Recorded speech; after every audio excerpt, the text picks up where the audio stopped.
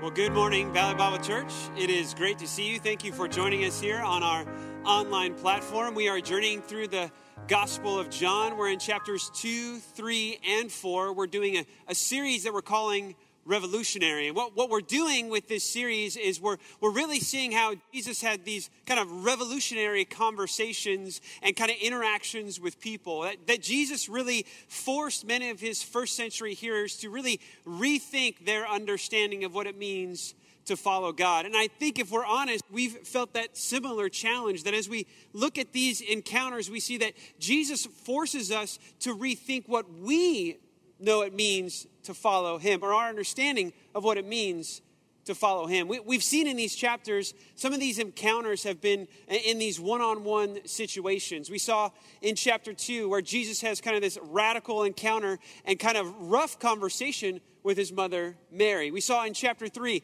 where Jesus speaks to a religious teacher by the name of Nicodemus and really radically reshapes his understanding of what it means to follow God. And in chapter 4, where we're starting today, we're going to see the same thing. Jesus is going to have this interaction with a woman from Samaria, and he's really going to force her to rethink what she thinks it means to follow God. And I think if we're honest with ourselves and carefully walk through the passage together, we're going to see that same challenge to us, that maybe our understanding of what it means to follow Jesus needs to change or adjust a little bit.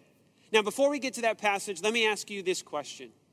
Have you ever missed the big picture because of a small detail? Have you ever missed the really important stuff because of something that wasn't as important? The really great and grand purpose because of something good? Let me give you an example. I was talking with this couple who homeschooled their children, and we're doing this because Lindsay and I are trying to rethink how we're going to attack the school year for our own children. And this mom who homeschooled her kids, she shared this really enlightening conversation she had with her husband one day. He comes back from work, and she's just had a challenging day with the kids. And so her husband comes in, and she says, okay, hon, you have a choice. You could have creative kids and a cluttered house, or you can have a clean house and dull kids. Now, what was she saying there? She was saying, look, it's good to have a clean house, but the grand picture, the big picture, the great purpose is to have creative kids. Now, sometimes we do this spiritually. We miss the kind of the big picture because of a small detail. Something good, not bad, but something good captures our attention and we lose the grand purpose, the great purpose, the bigger picture. And we're going to see how Jesus, in his encounter with this woman at Samaria, has to force her to rethink what is truly important. She's going to present some needs to Jesus, but Jesus is really going to press her to see you need to find your deeper needs, the bigger picture. So journey with me. We're going to go to John chapter 4, starting with verse 1. And what I want to do is kind of summarize kind of Jesus' teaching with this woman of Samaria. We're going to summarize it in our main idea for this morning. We call it our big idea. If you're only going to write down one thing, I want you to write this down. It's kind of a way of summarizing Jesus' interaction with the woman at the well, this Samaritan woman. And we could summarize it this way. It's one of the sayings of my grandfather, and maybe one of the sayings of your grandfather, maybe something you've heard or something you've even said. The big idea today is this: don't lose the forest for the trees. Don't miss the forest for the trees. Don't miss the forest for the trees. The idea there is you don't want to miss the big picture, the grand picture, the kind of great goal because you're looking at something good. You're missing the forest because of the trees. Your focus is limited, it's narrow, and you're missing the more important issue. And I want to tell you, I think we're going to learn from this interaction a very specific lesson for us that is very applicable to the situation we find ourselves in, even right now in our current day. So let's unpack this interaction. We're going to get some setting a little bit here, kind of understand what kind of a context this conversation is going to happen in. So let's start with John chapter 4. Look at it, verse 1. It says this: Now when Jesus learned that the Pharisees had heard that Jesus was making and baptizing more disciples than John, although Jesus himself did not baptize, but only his disciples. He left Judea and departed again for Galilee, and he had to pass through Samaria. So he came to a town of Samaria called Sychar. So he came to the town of Samaria called Sychar, near the field that Jacob had given to his son Joseph. And Jacob's well was there. So let's stop there. What's going on? So Jesus is sensing an urgency to leave where he's at. So he's going to travel up north, and he wants to go through Samaria. It says he must go through Samaria, or he needed to go through Samaria. Now, the reason it's putting some necessity on there, verse 4 says he had to pass through. What it means probably is that, not that this is the only route. We know historically there was probably about 3 routes that Jesus could have taken. And only one of those would have gone through Samaria. Only one of those would have brought him to the town where he's about to have this conversation. Why did Jesus choose this route and not the other 2? Well, we know from a historian by the name of Josephus that this was just the quicker route. It was the easy way to go. It was quick. It was the shortest kind of distance. And so if we were to put it into our GPS now, that would be the correct way to go, unless maybe there was traffic. Right? So he says, I got to go there, right? John says Jesus had to pass through Samaria.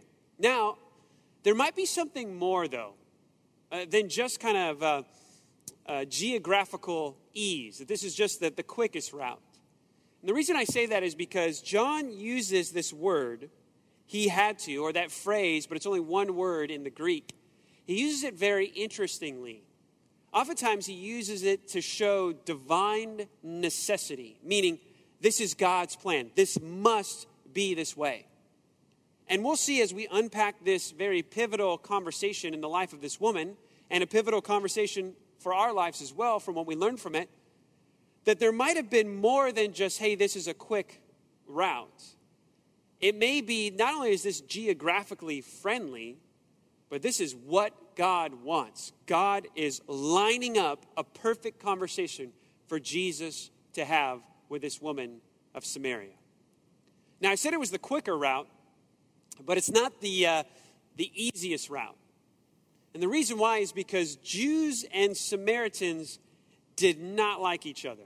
Now, we're going to see this played out as Jesus interacts a little more here, but let me just give you a little bit of the history. Because these 2 groups do not like each other at all. And here's why. The animosity really goes all the way back. We can look all the way back to 2 Kings chapter 17. This is when it kind of all started. So hundreds of years before Jesus' time. What happened is the people of God used to be one kingdom. But that kingdom got split. And the northern kingdom was called Israel, and the southern kingdom was called Judah. And these kingdoms fell at different times because of their sin. So the northern kingdom was taken by a power called the Assyrians. So the Assyrians came in and they took the people. They took all the northern tribes away. Judah still remained. Later they would fall to the Babylonians. But the Assyrians took all these people out of the land. Then what they did is they took 5 nations that they had conquered. And they took all 5 of those nations and they put them in the northern kingdom. And these people from 5 different nations then started to intermarry with the people that were left there. So now Jews would look at them as kind of these half-breeds is what they would call them. A Jew would actually use the term Samaritan kind of as a curse word, a word meant to be abusive to somebody. Like if you wanted to call somebody a name and you were Jewish, you would use that term, oh, you're a Samaritan. We actually see this later in John chapter 8 where Jesus is insulted in that same way. They call Jesus a Samaritan.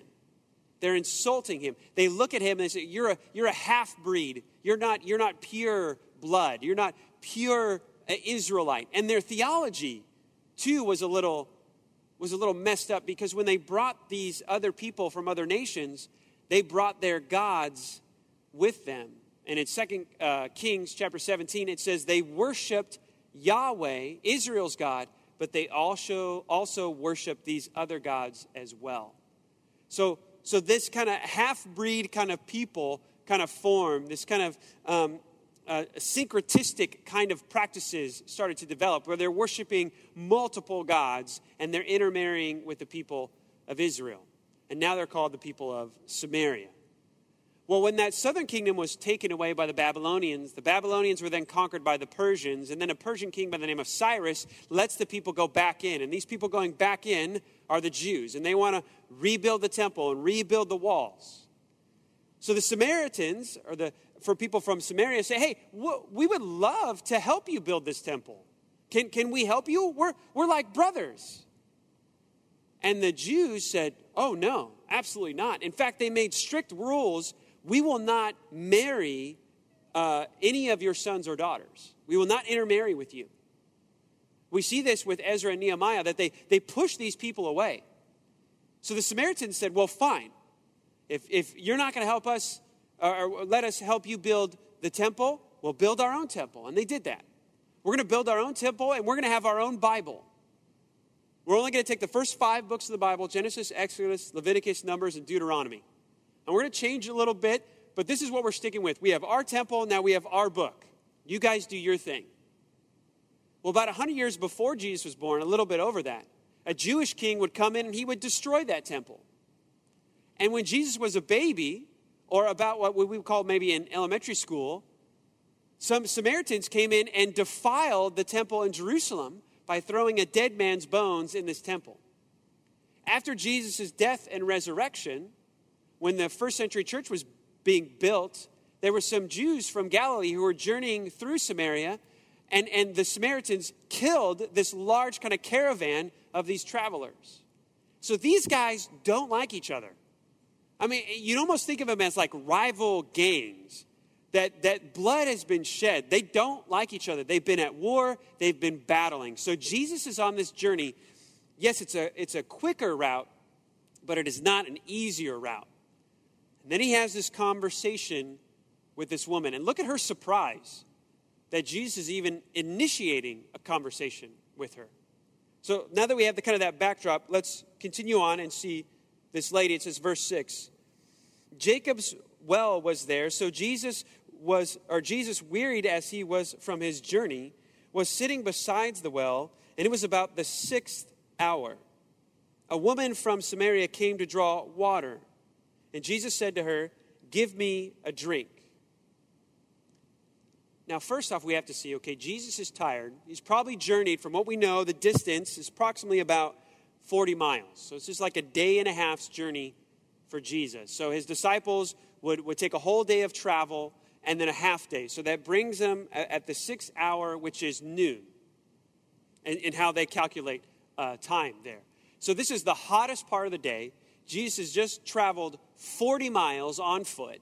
I mean, he's tired. He's sitting by this well, and he's thirsty. And a woman comes, and she is about to go to the well. So right now, the need that is present before us is Jesus is thirsty, and this woman is thirsty. Now, what Jesus is going to do is see this woman and say, well, you have a deeper need than just thirst. You need something more. You're coming just to get water, but you need more. You need the gift that only I can offer you. But this woman coming at this hour is a little strange. You see, Jesus coming at this hour actually makes sense. His journey would have taken him about that long, a day and a half. So Jesus arriving at noon is very understandable. But this woman coming to the well at this time is not very understandable. First, she's alone. There's nobody else with her, which is odd for a woman to be traveling alone. That wasn't very safe in the first century world.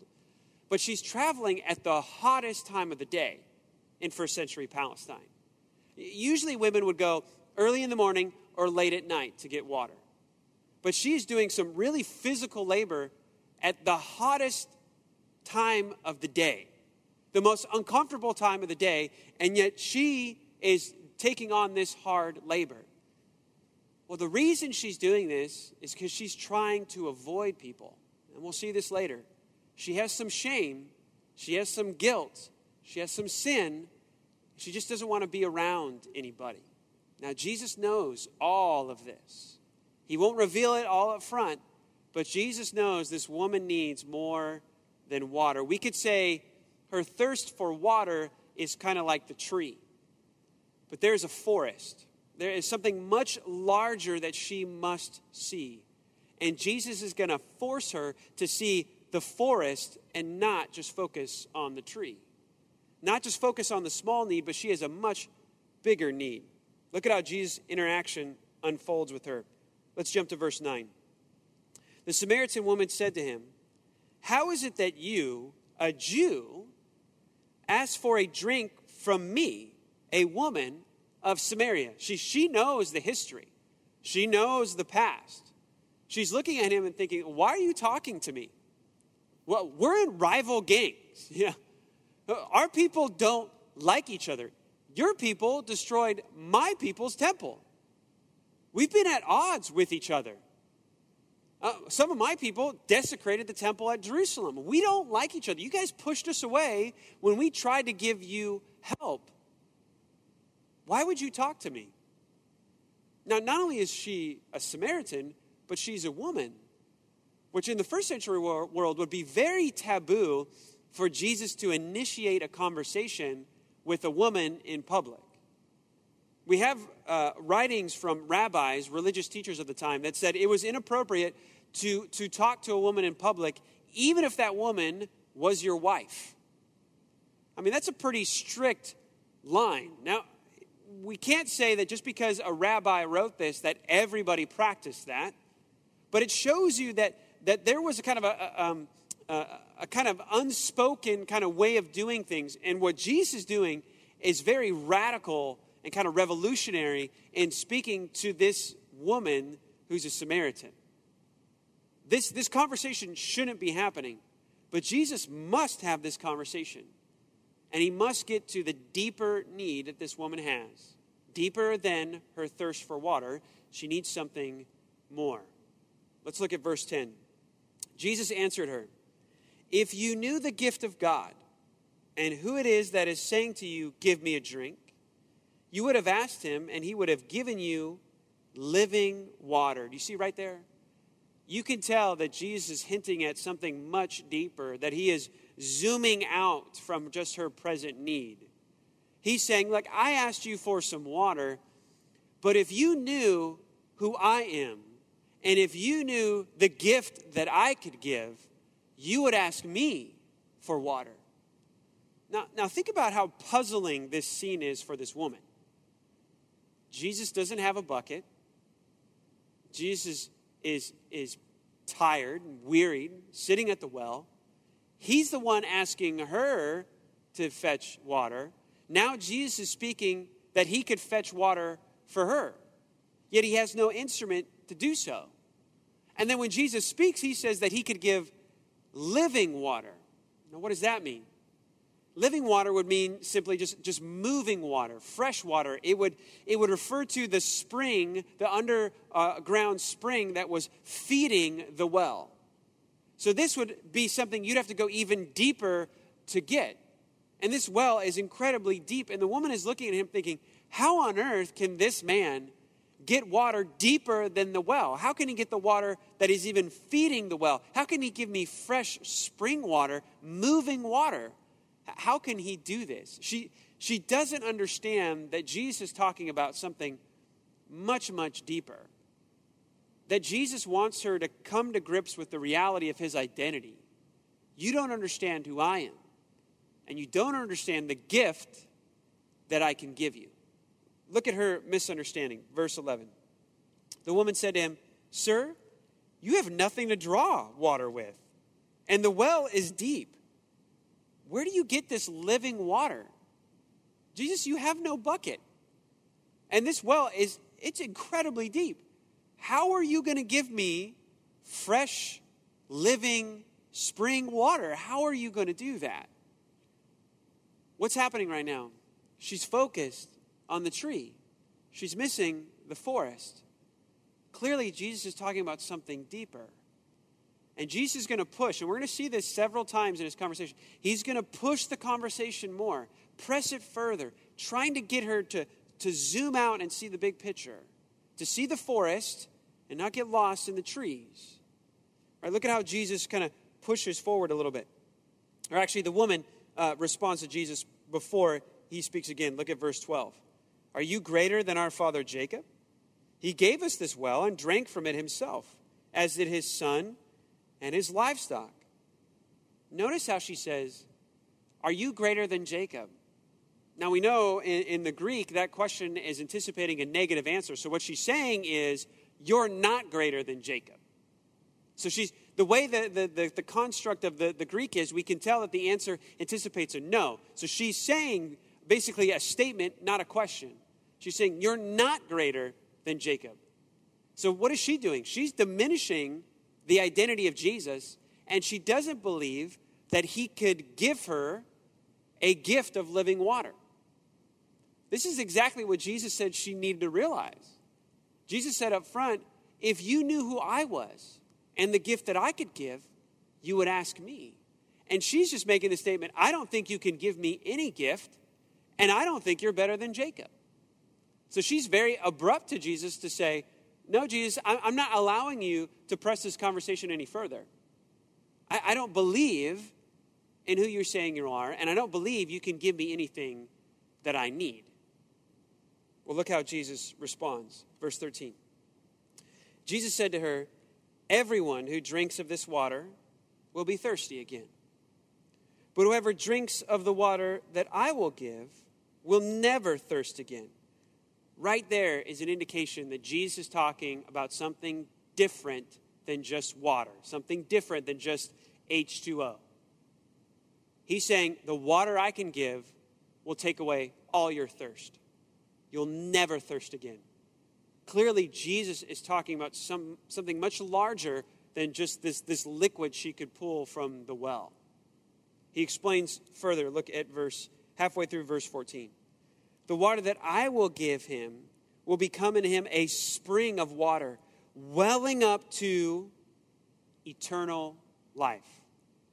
Again, another indication, Jesus is talking about something much more than just liquid here.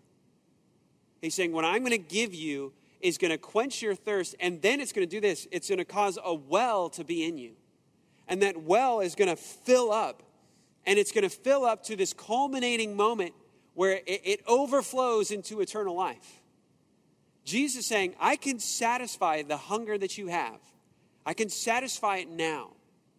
And in the future, you will have this culminating satisfaction in eternal life.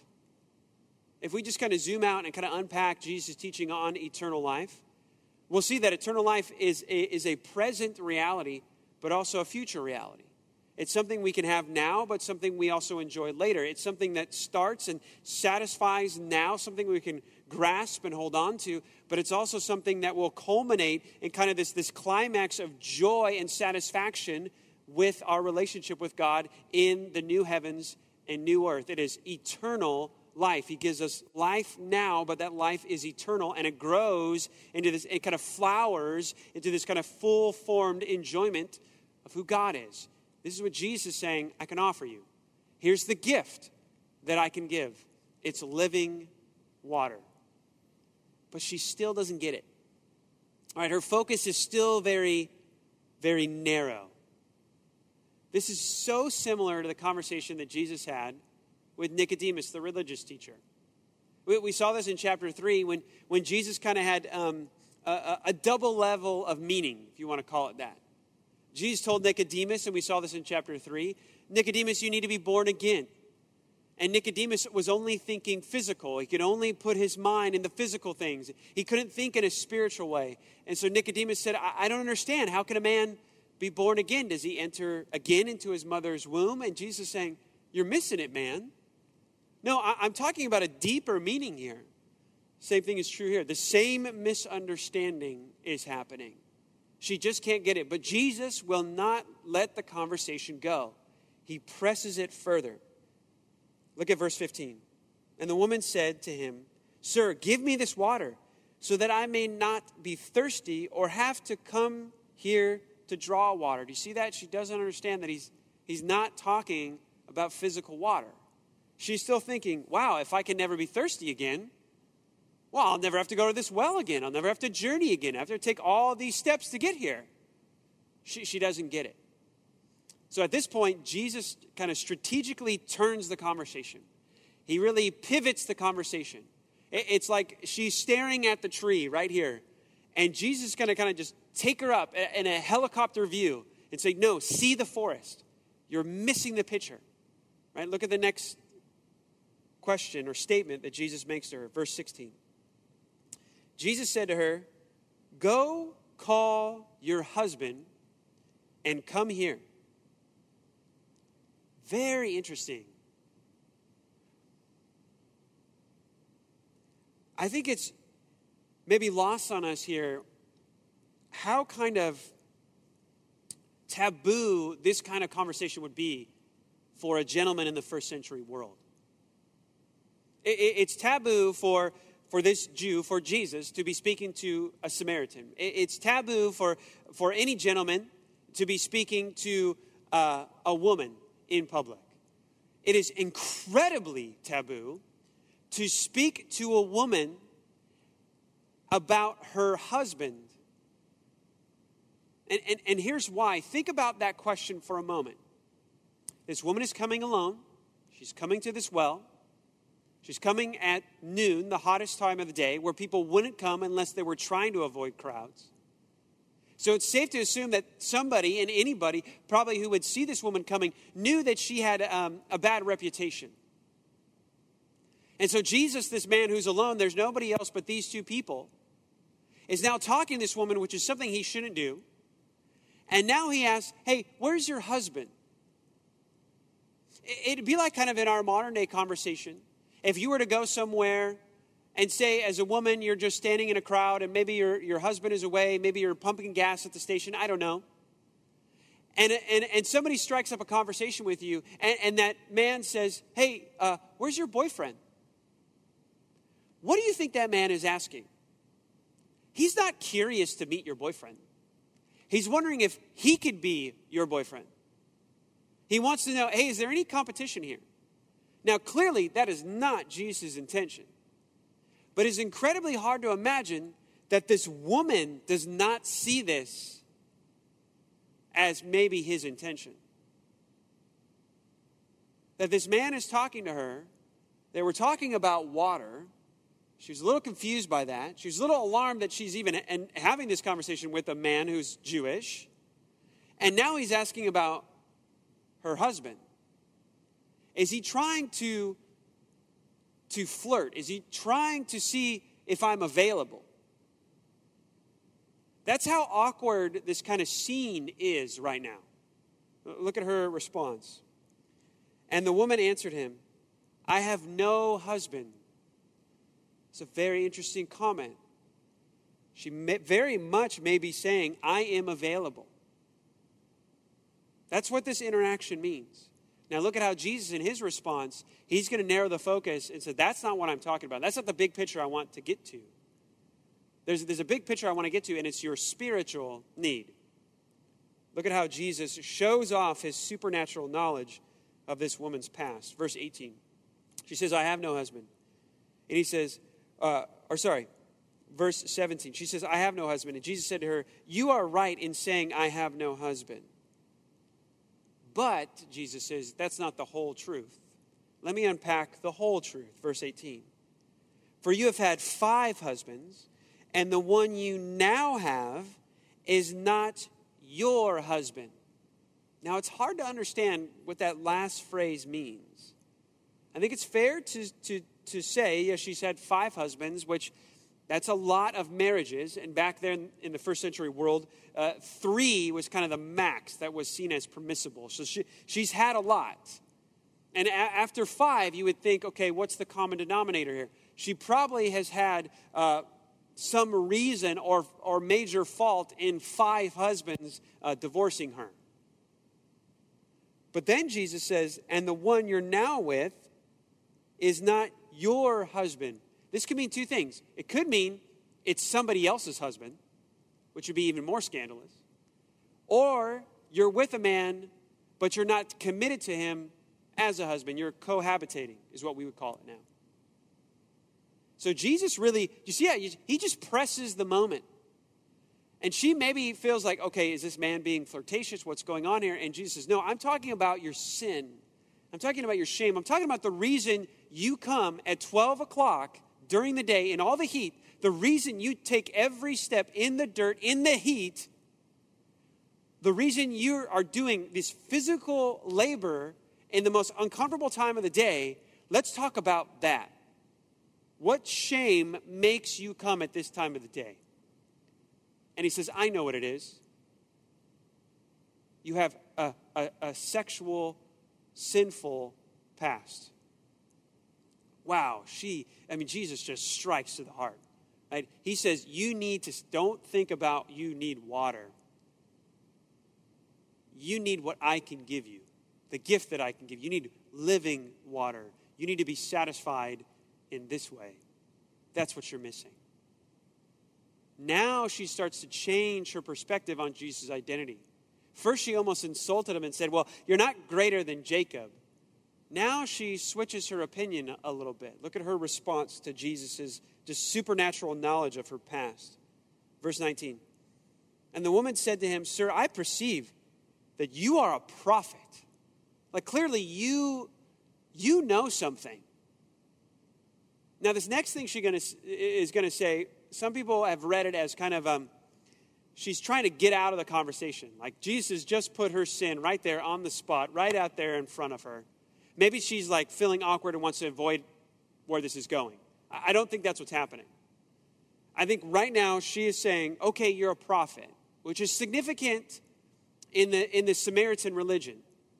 Because the Samaritans, like I said, only had the first 5 books of the Bible: Genesis, Exodus, Leviticus, Numbers, and Deuteronomy. And they were looking for a Messiah, for a hero. But their idea of Messiah only came from these 5 books. And in these 5 books, and specifically in the book of Deuteronomy, it spoke of a prophet. I believe they called him Tahib, a prophet who would come, like Moses, this great prophet. So when she says, I perceive you're a prophet, I think what she's saying here is, wait a second, like you may be the one that we're looking for. So now she's going to ask him a very deep theological question. Look at what she says. And I don't think this is to distract. I think this is an honest question. She recognizes the supernatural nature of Jesus' knowledge, thinks he is maybe the prophet they've been waiting for. So she says, okay, well then let's talk some theology. Let's talk about worship. Verse 20. Our fathers worship on this mountain. She'd be pointing at Mount Gerizim. But you say that in Jerusalem is the place where people ought to worship.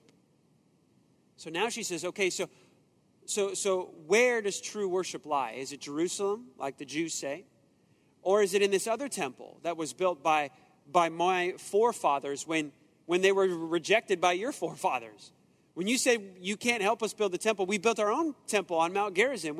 We built it because that was close to where Abraham made his first altar in Genesis chapter 12. And it was the place where Joshua chapter 8, where the people would shout a blessing over the people of Israel, where the leaders would shout blessings on them if they obeyed the covenant. So this is a very significant mountain in the storyline of God's people. And she's saying, so what's the proper place of worship? I think what she's saying here, again, not a distraction, I think she's saying, okay, I need to realign my life here a little bit.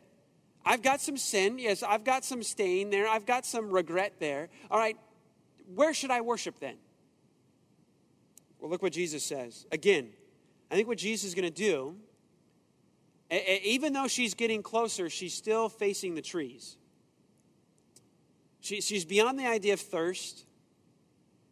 She's understanding the idea of what Jesus is talking about, spiritual things. But she's still not seeing the whole picture. So Jesus is going to say, no, zoom out. It is not about a temple. Look at how Jesus responds. Verse 21, Jesus said, Woman, believe me, the hour is coming when neither on this mountain, and they could see Mount Gerizim for where they're at. So he's probably pointing to it. Neither on this mountain nor in Jerusalem will you worship the Father. You worship what you do not know. We worship what we know, for salvation is from the Jews. So Jesus essentially is correcting her. If we're going to talk about a temple in the Old Testament, the temple that was designed by God to be the place where he manifests his presence, then yes, Jerusalem's the right spot. But Jesus again is going to say, but this is not important right now. That's the forest. That's the tree. You need to zoom out. Look at what Jesus says. But the hour is coming and is now here when the true worshipers will worship the Father in spirit and in truth. For the Father is seeking people to worship him. God is spirit, and those who worship him must worship him in spirit and in truth. And the woman said to him, I know that the Messiah is coming, the prophet, and he is called the Christ. When he comes, he will tell us all these things. And Jesus said to her, I who speak to you am he. Notice what Jesus says. It's not about Gerizim. It's not about Jerusalem. It's not about temples. No, worship is in spirit and in truth. What does Jesus mean by that? What we don't want to do is kind of read this as 21st century, American readers with our vocabulary. Sometimes we see the word spirit and we think of a spiritual or passionate or emotional, right? And that's just not how John uses the term spirit. John doesn't use the term spirit to speak about us, our spirit. He uses the term spirit to speak of the third member of the Trinity. This is this dominant use of that term. And this is the term being used here. He's saying you must worship in the third person of the Trinity, the Holy Spirit. You need to be worshiping in the power of the Spirit. And you need to be worshiping in truth. This goes back to what Jesus said at the very beginning. That if you knew who I was and the gift that I give, what gift does Jesus give? We see this later. He speaks of it in John chapter 14. And he speaks of it to his disciples later and says, I'm going to give you what? The gift of the Spirit. He does it at Pentecost in Acts chapter 1. He gives them the gift of the Spirit. And what does the Spirit do? Jesus explains later in the Gospel of John that the Spirit that Jesus gives then points back to him and the truthfulness of his claims. So Jesus gives the Spirit, that's the gift he gives, and then the Spirit inside of us reminds us of the words of Jesus and the importance of Jesus. This is what Jesus means when he's saying we must worship in spirit and in truth. We must worship in a way that is empowered by the Spirit and reflects back on the truth of the historical, resurrected Jesus Christ. That's what he's saying. He's not saying you need to be balanced between head and heart. That's a bad way to read this passage. That's not what spirit and truth means. It doesn't mean truth, my intellect, spirit, my emotions. No. Now, I do think you need to worship with those in balance, but that's not what Jesus is saying. Jesus is saying, forget about location. Forget about where the temple is. I'm making you a temple. This is how radical Jesus' statement is. He says, first, look, Jerusalem was the right spot. That's what God said. That's what God wanted to set up. But you know what? Scrap that. God's doing a new work.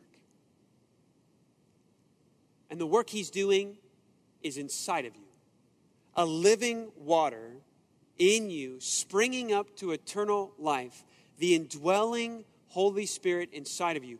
God wants to make you a temple.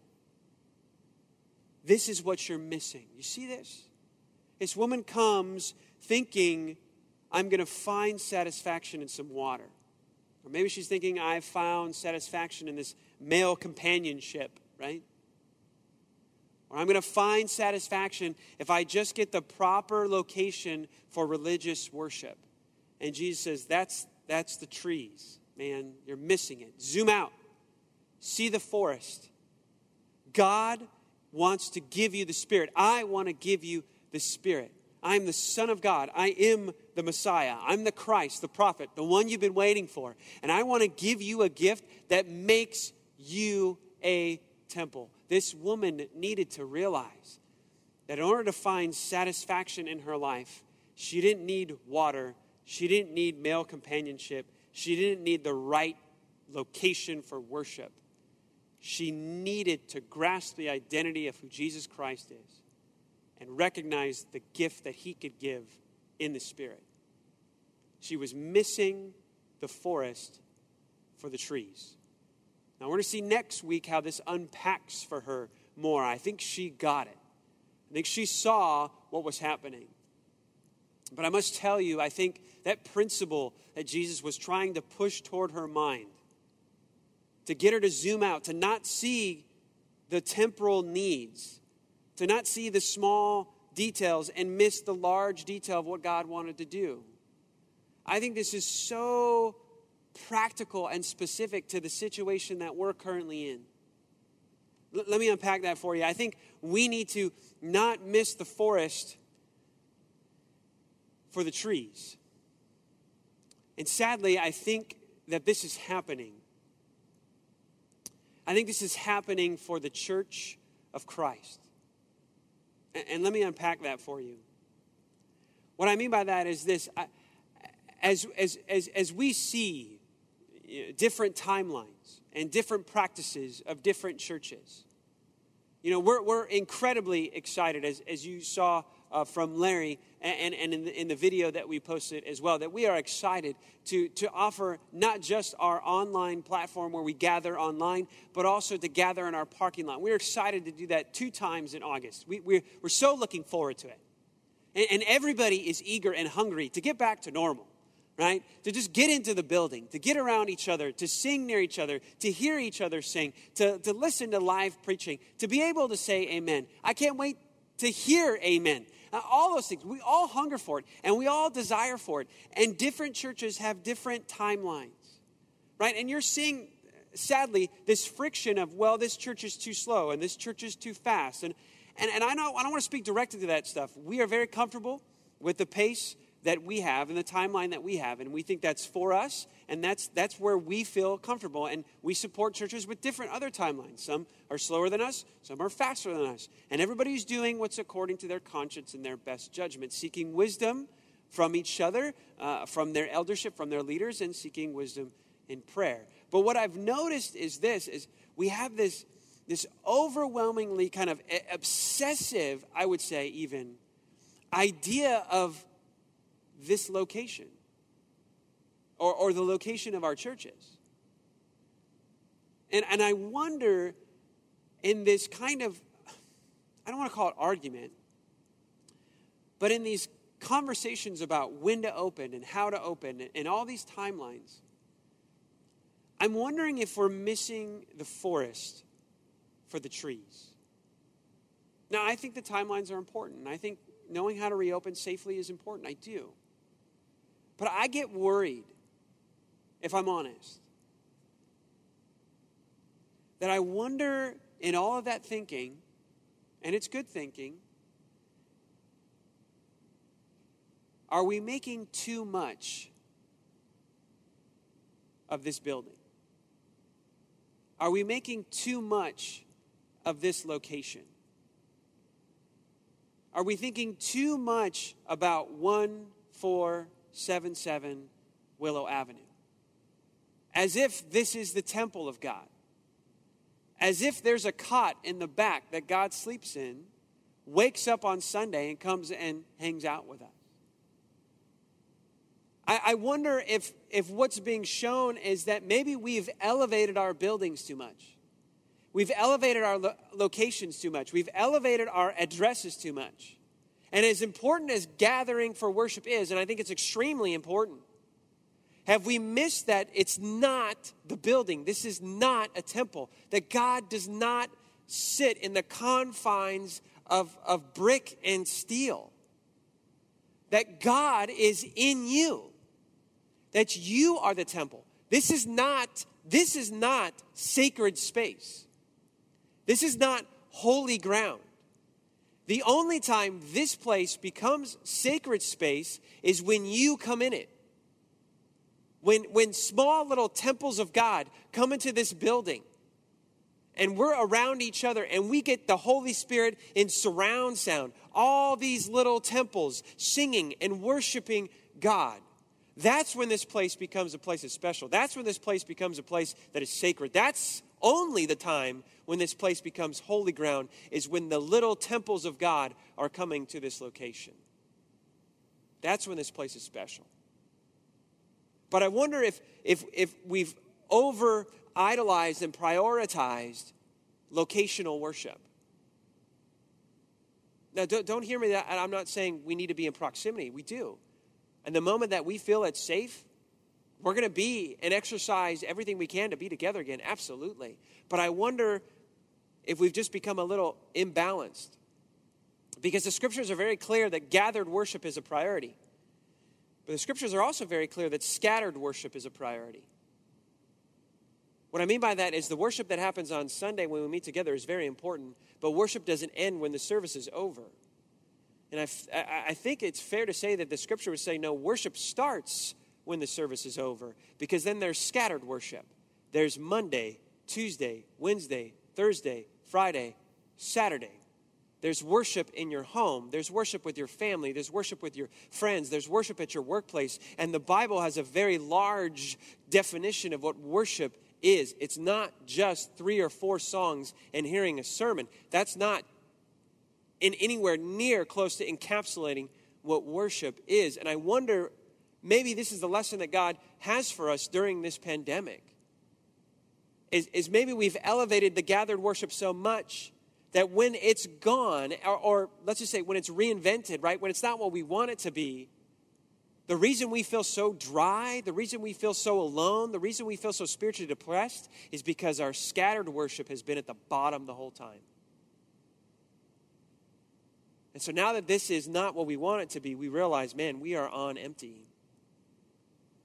And so my encouragement to you this week, my challenge to you this week is to kind of ask yourself that question: how is your worship? How is your worship Monday, Tuesday, Wednesday, Thursday, Friday, and Saturday? How is your scattered worship? I know it has to be suffering. I know it has to be struggling. Because gathered worship encourages us in our scattered worship. And we don't get that. And I know that. And I long for that time. But maybe this is what we can do. Maybe though things aren't the way we want them to be, the way we'd expect them to be, the way they should be, it doesn't mean we have to lose that purpose. The purpose of gathering together is to encourage one another to love and to good deeds. So here's my challenge to you. My challenge is this: call one person. One person. One brother or sister in Christ. Just one this week. Call them up and say, how are you doing spiritually? How is your worship right now? Can I encourage you? Can I pray for you? It's true that we can't have the gathering that encourages the scattered worship. But that doesn't mean that a phone call from a brother and sister in Christ to just say, hey, I want to check in on you and I want to see how you're doing. Encourage somebody this week, just one person. If everyone would encourage just one, then everyone would get a call. So if you get 2 calls, now you got to encourage 2 people, because now that messed up the whole metrics, right? One person. Call one person this week and ask them how they're doing. Pray for them. Now maybe you're not yet a follower of Jesus Christ. My encouragement to you is the same thing. Don't miss the forest because of the trees. Here's what I mean by that for you. I know that you're feeling alone. Man, I feel alone.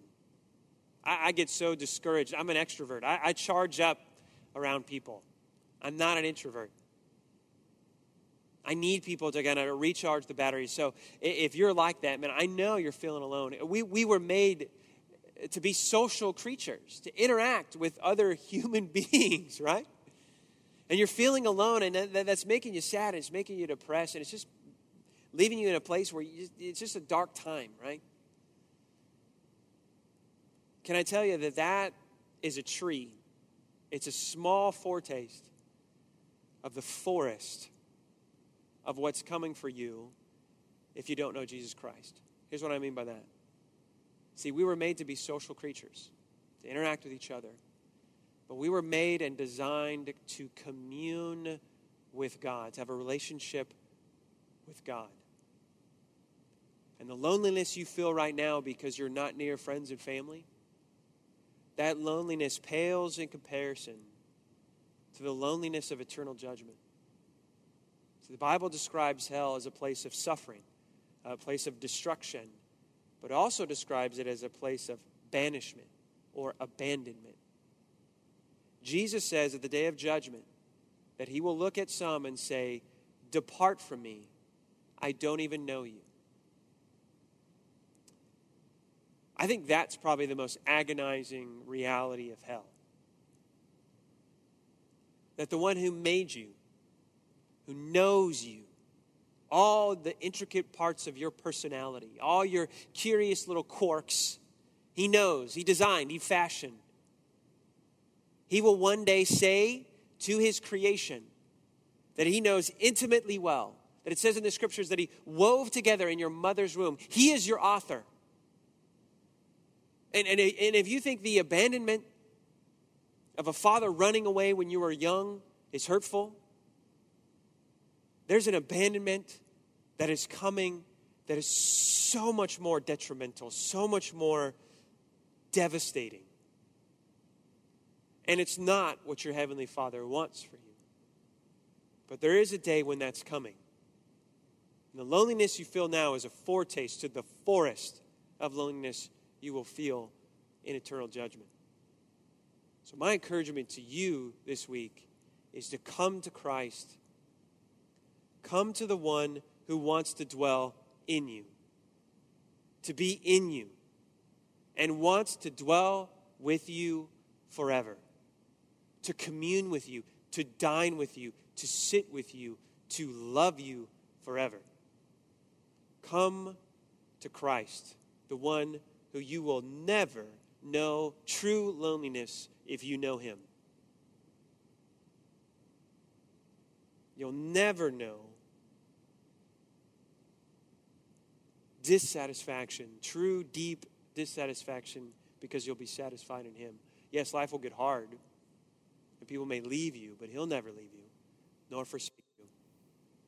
He loves you, and Christ died for you and rose again so that the shame and sin of your past, just like this woman, would not have to be on you, but you can drink from him and be eternally satisfied. So my prayer is that you would come to him. And I'm going to pray here in a moment. And in that prayer, I'm going to offer a prayer for you. And maybe you want to take that step towards Jesus today. Make the day where you finally take Christ for the first time. And if that's you, you can pray a very similar prayer to what I'm going to pray here in a moment. And if that comes from your heart, God will see that. And that'll start a journey, really a journey that this woman started too. A journey of following Jesus Christ. Pray with me. Father, we love you and we thank you for who you are to us in Jesus Christ. Christ, we thank you for who you are. That you are Christ, the victorious, resurrected one. The one who has taken away all of our sin and all of our shame. Who's given us living water. We are all thirsty, Lord. We are all hungry. And you are the one, Christ, who satisfies. You are the one who meets our deepest need and longing. Oh Christ, I pray that we would feel that as we go through this time. Christ, I pray that we would feel your presence as we're in our living rooms. We may not be in the building we want to be, but worship is not about where you are, it's about who's in you. And Holy Spirit, we know that you are in us, that we are still temples when we're in our living rooms. That even though we can't hear our brothers and sisters in the room singing with us, we are still singing to the same Savior, and the Spirit is the one empowering us to do so. Let us not lose sight of what the true temple of God is. Father, let us be blown away by the fact that we are now sacred space and not a building. Father, for those that don't yet know you, but are ready to start a relationship with you, Father, I pray that you'd hear their prayers. I know that you will. I pray that you'd be with them. If that's you and you're watching this and you want to pray to start a relationship with Jesus Christ, you can pray a very simple prayer. You can pray something like this. You can pray, Father, I see that I need you. I see that I'm thirsty, that I'm hungry, that I'm longing for something. I see that I have sin that won't satisfy me, that won't truly meet that hunger, won't quench that thirst. I see that it's wrong, and it moves me away from you. But Father, now I see that you provided Jesus Christ as the thing that truly satisfies my soul, that truly takes away all my sin and my shame through his death and resurrection. So, Father, I see this as the forgiveness of my sin. I receive that in faith, and I promise to turn my life over to Jesus Christ as my Lord. It's in Christ's name I pray. Amen. Again, we are so excited to see you soon. We look forward to seeing you next week. And if you made that decision to follow Jesus Christ today, please contact us.